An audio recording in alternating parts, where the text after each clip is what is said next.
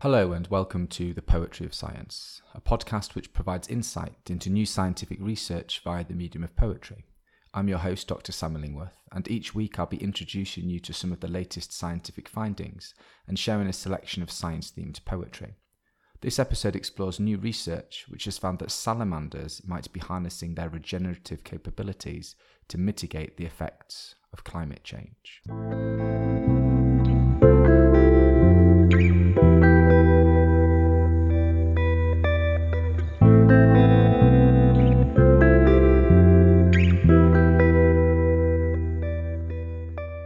Your translucent skin gasps gently for breath in the land of the noonday sun. A mountainous vista unexpectedly replaced with Ziploc bags and moist paper towels as you travel to transparent incubators to be fed a diet of crickets, humidity, and rising temperatures. Beneath a harsh and artificial sun, thermal cues subliminally shift subdermal networks to rebuild broken vessels, replenishing moisture that breathes new life into your acclimatized enclosure. Genetic sampling begins to unpeel the secrets of your self-sacrifice, revealing the limitations of your plasticity in the blistering face of warming skies.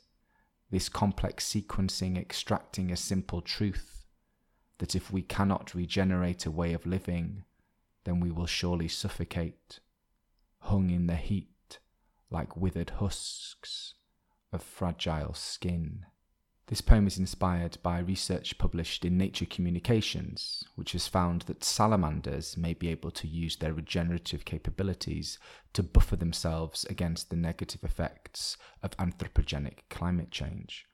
Salamanders are amphibians that look like a cross between a frog and a lizard. Their bodies are long and slender, their skin is moist and usually smooth, and they are the only amphibians to possess tails. Salamanders are also the only vertebrates that can replace complex body parts that are lost at any age, including their tails, upper and lower jaws, eyes, and even hearts. This regeneration is a pretty complex process, but basically involves shuffling around the cells at the wound site and assigning them a new role, e.g. growth, repair, etc.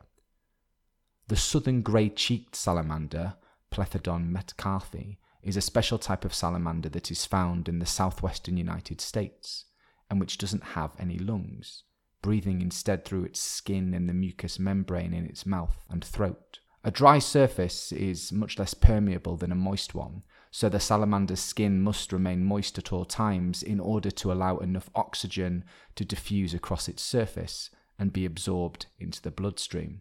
If its skin dries out, then it will die. Given the threat that global warming might have on these salamanders, researchers want to know how they react to rising temperatures and if and how they might be able to use their regenerative capabilities to mitigate its effects. Temperature has the potential to act as a reliable cue for the risk of drying out because warming triggers greater evaporation rates by increasing the vapor pressure deficit, which is the primary physical factor that drives rates of evaporation. In other words, the higher the temperature, the greater the vapor pressure deficit, the greater the rate of evaporation, and the faster the salamander's skin will be at risk of drying out. Using thermal cues, i.e. changes in the air temperature, might then allow these salamanders to avoid drying out before the process has started, rather than reacting to the consequences after they have begun, which would be the case if they had to rely solely on changes in the humidity. To test how thermal cues might be used by southern grey-cheeked salamanders, researchers collected a sample of 132 from the Balsam Mountain Range in the Nanthala National Forest, North Carolina, and then transported them back to a laboratory where they monitored how they reacted to controlled changes in both temperature and humidity. By extracting messenger RNA from these salamanders and measuring changes in their skin and genetic makeup, researchers found that as temperatures increased, the salamanders began to break down and subsequently rebuild the blood vessel networks in their skin, suggesting that they regulate water loss by regenerating these networks. This process is an example of phenotypic plasticity, i.e. an environmentally induced change to an animal's appearance, and this research also provides important insight into how changes in temperature can prompt such behaviours. helping to inform how salamanders and other animals might adapt to an ever-warming climate. Now that you've heard the science, let me read the poem to you again. Your translucent skin gasps gently for breath in the land of the noonday sun. A mountainous vista unexpectedly replaced with Ziploc bags and moist paper towels as you travel to transparent incubators to be fed a diet of crickets, humidity, and rising temperatures. Beneath a harsh and artificial sun, thermal cues subliminally shift subdermal networks to rebuild broken vessels, replenishing moisture that breathes new life into your acclimatized enclosure. Genetic sampling begins to unpeel the secrets of your self-sacrifice, revealing the limitations of your plasticity in the blistering face of warming skies, this complex sequencing extracting a simple truth, that if we cannot regenerate a way of living, then we will surely suffocate, hung in the heat like withered husks of fragile skin.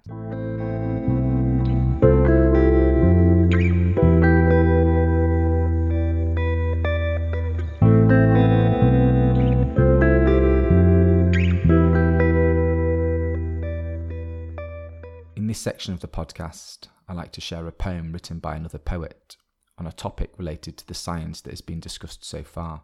In this episode, I will be reading Salamanders by Sandra McPherson.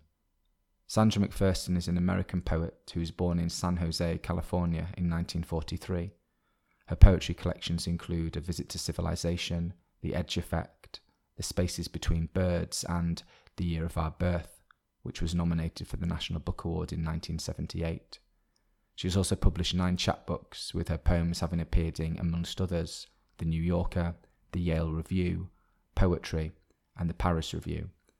Having taught poetry at the Haystack Portland State University and the University of California at Berkeley, she is now a Professor Emerita at the University of California at Davis. Salamanders by Sandra McPherson. They plane the bottom, or one hooks its rear foot around a soaking stem. Like shadowy letter openers, they hang at all angles in the water grass. One comes up to get a drink of air. Such restraint, he won't escape like a tear, but diagonal, land again on the blank red sand. On the surface is a green boat. 2 of us turn around and around. We skirt an island of moss and silver rocks, kneeling over violent shooting stars. In the evening a skittish vapour rushes over their settled water world, and some kind of bird makes a high telephone ring in tops of tiny needled trees. Fires start on the shore.